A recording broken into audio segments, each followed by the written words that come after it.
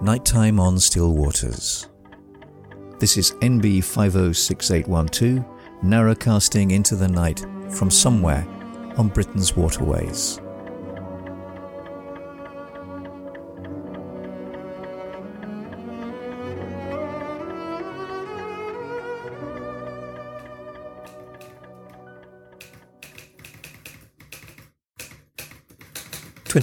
January 21st, Thursday.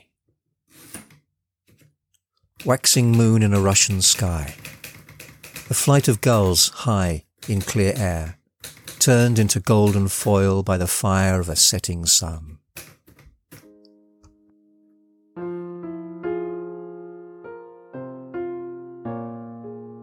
This is the narrowboat Erica, reaching out across the night, canal side. Well, it's a hard frost is forming outside. I've a little pile of ginger nuts beside me, because on nights like this, sometimes ginger nuts are all you need. So I think we're ready to go. Thank you so much for joining me.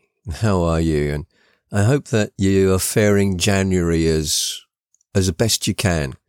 I know that some people really love this time of year, while others find it very, very difficult. And there's also lots of other things going on as well, isn't there? And so I hope it's all going okay and it's not too difficult and you are flourishing. And, well, we're nearing the end of the January now. And tomorrow is the 25th of January, which is St. Paul's Day. And it's another of those prognostication days that I mentioned last week in the last episode. And the weather law that is associated with the day is unusually exhaustive and perhaps points again to what I was mentioning last week about this need to, in some way, create a sense of certainty in a very uncertain world. And I'll read it to you.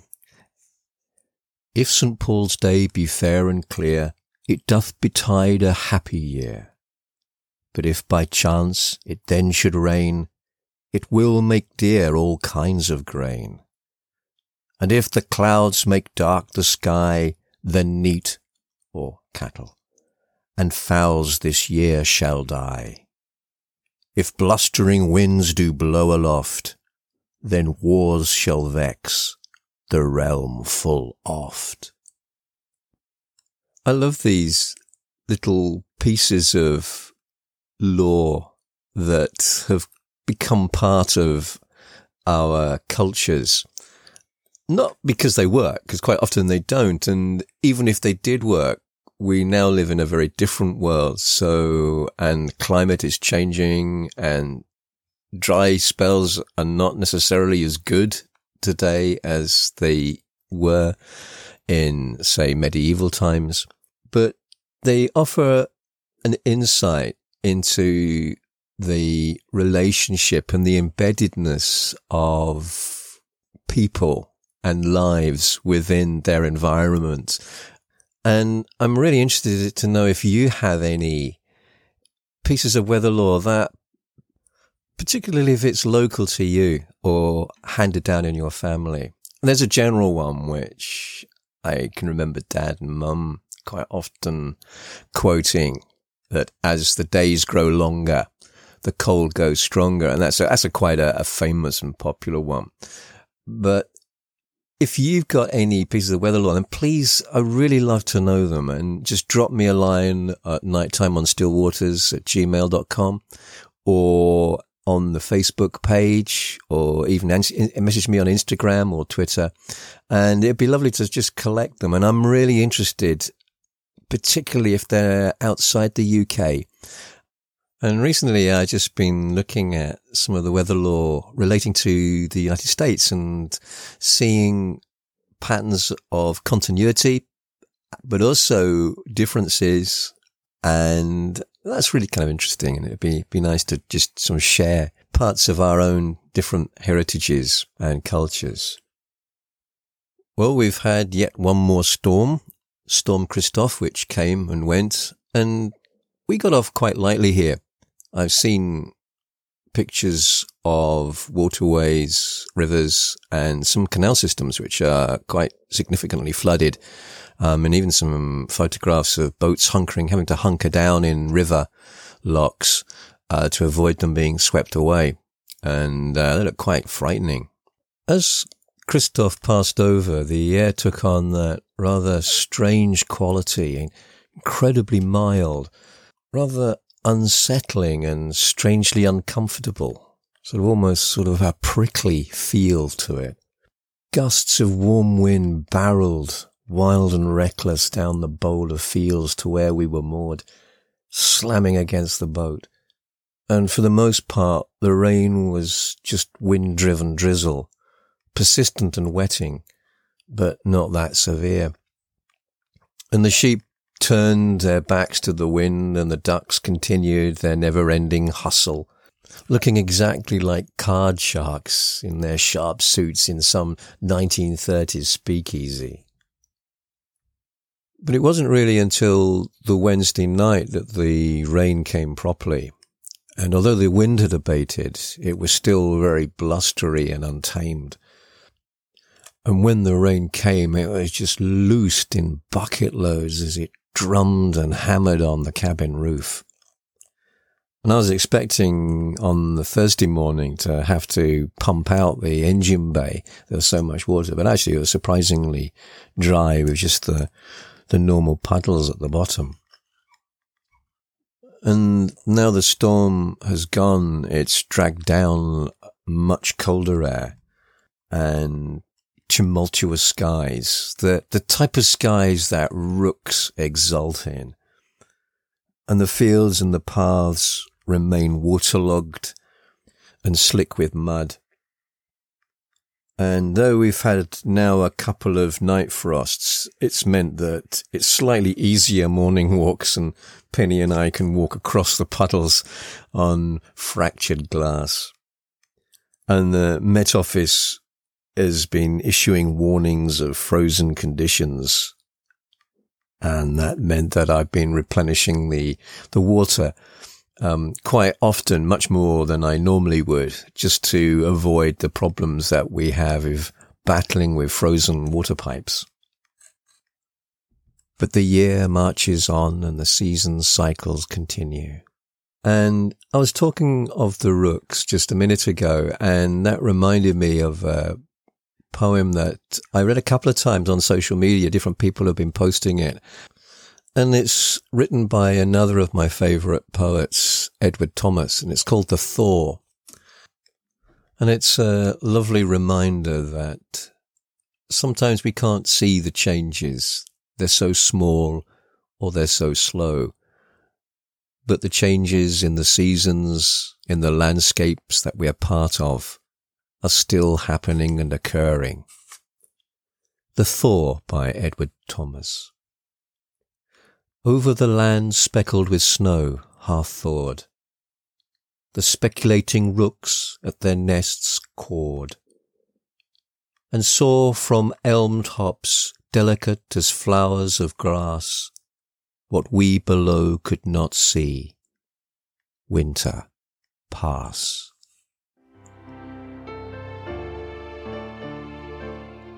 I've been feeling a little bad recently because our old friend Nancy Jean Armstrong from Louisiana, who has been part of this podcast and listening to them right from the very first episode and has been unstinting in her support for them. And thank you, Nancy.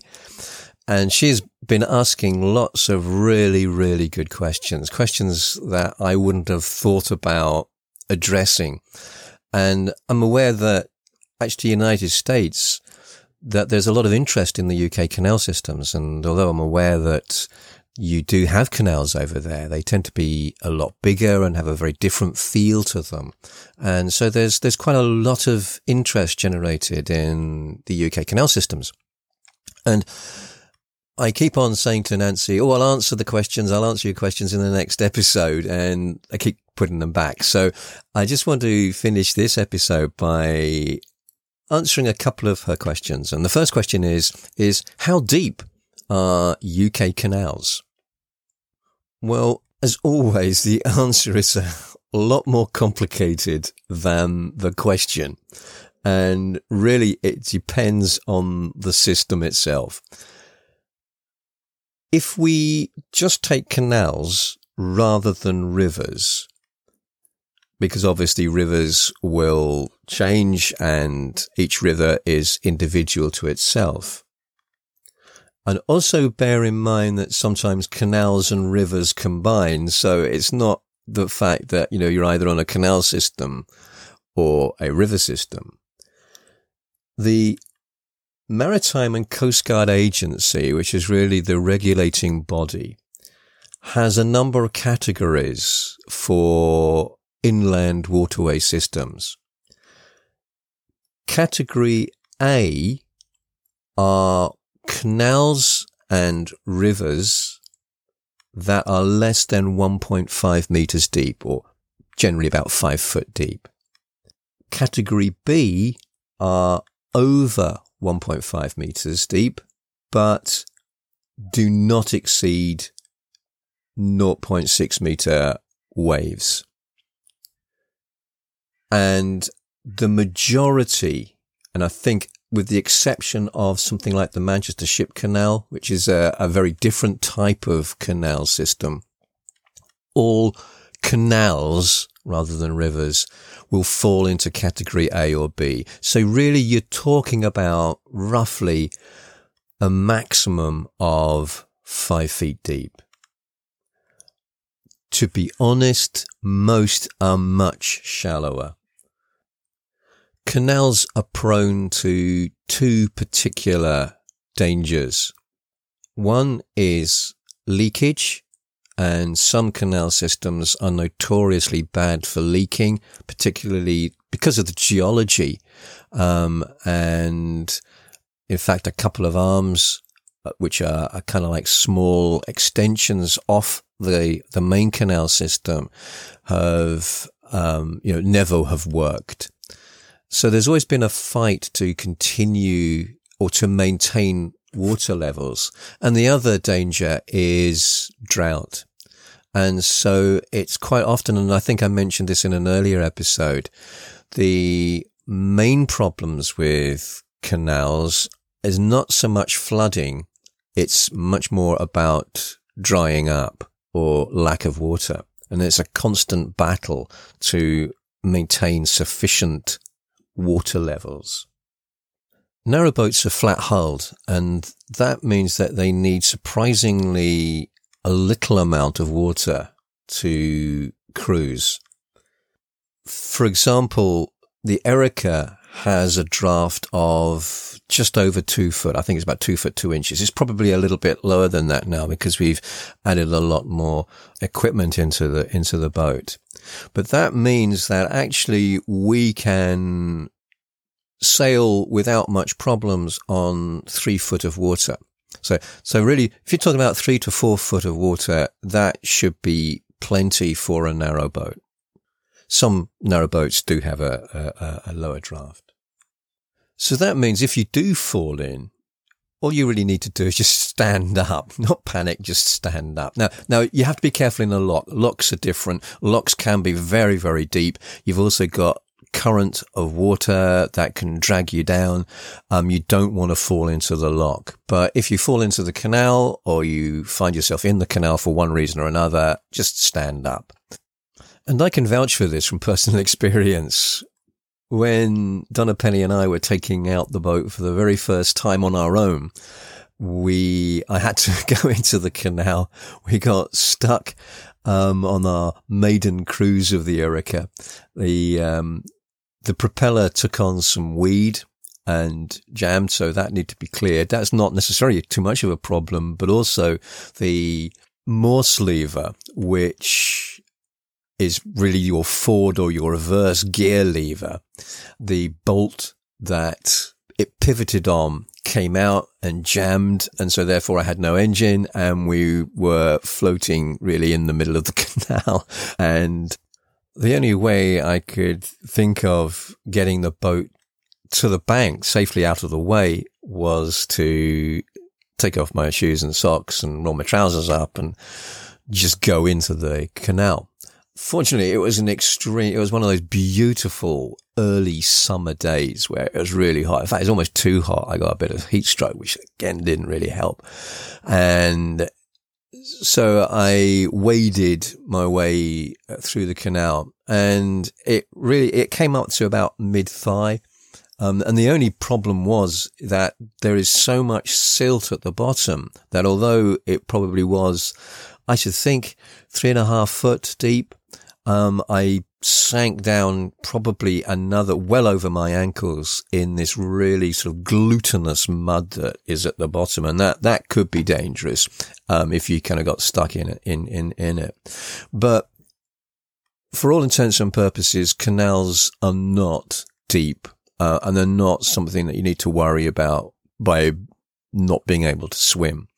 Again, as long as you are not in a kind of particularly deep canal or in a lock situation. I mentioned the silt that covers the bottom of the canal, and that really answers another of Nancy's questions, and that is, do canals need dredging? And the answer to that is a lot more simple. It's a categoric yes. They need it desperately. And although winter is the main time that the Canal and River Trust are involved in dredging and will do most of their work, it really is an all year round activity, and you will see dredgers and dredging boats out all the time. So if you do cruise on the canals, water depth is always something that you need to bear in mind. Canals tend to be shallower towards the edges. So the deepest parts of the canal are pretty much always in the center. So you cruise where it's deepest. In other words, you cruise down the middle, the center of the canal, and if you meet a boat coming in the opposite direction, you then pass on the right and then go back to the center line. And it's something that took me a little while to get used to, and I got a bit uncomfortable because I kind of felt I was hogging the canal until I, first of all, recognized that actually how shallow sometimes the edges were, and that's where you do get problems fouling the propeller and picking up all sorts of weed and other litter. So the main principle is keep to the center of the canal wherever possible. Again, canal widths tend to differ depending upon the particular canal system. And actually, even on a particular canal, you will find stretches that are quite wide and other stretches which are quite narrow.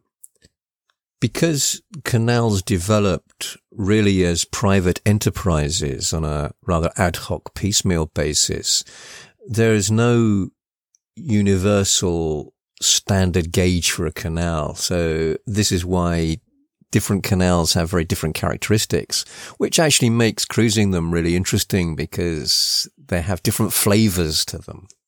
Sue Wilkes makes the argument that it was the construction of the Harecastle tunnel by Brindley on the Grand Trunk Canal, and his decision to cut a tunnel that was 9 foot wide, predominantly because of financial concerns, that created the narrowboat, because it effectively meant that only a narrowboat could actually navigate that whole canal. And so then she argues this gives birth to the 7 foot wide boat. Nancy also asks about how many boats are there on the canal. And again, a really good question. And the CRT, the Canal and River Trust, claim that there are over 34,000 boats. Now, not all of them are narrow boats, and certainly not all are liverboards. Many will be hire boats, leisure boats, day boats, cruisers, etc. An article in the Financial Times in 2016 made the claim that about a quarter of boats on the canal were permanent homes. You don't have to specifically apply to live aboard. You do have to have a license for your boat, but that applies whether you live aboard or not, and notify where your boat is either being kept or is based.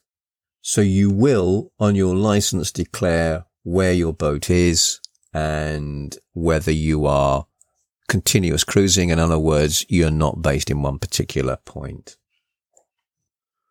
Well, my supply of ginger biscuits is getting depleted, and the thunderous snores of Penny is telling me that the time is going. And I look out through the window and I see the first few flakes of snow are beginning to fall. And that's probably a good time to call it the night and to sign off, wishing you all a very good night. So this is Narrowboat Erica signing off for the night and wishing you a very good night. Good night. Temperature outside -1.7. Inside 26 degrees. Humidity 96%. Dew point -2.1 degrees. Wind direction west. Wind strength 5 miles per hour. Barometric pressure 994.2, rising slowly. Precipitation 1 millimeter. Moon phase 77.2%, waxing gibbous. Day length 8 hours 39 minutes. Sunset 16:37. Skycasting 7:58.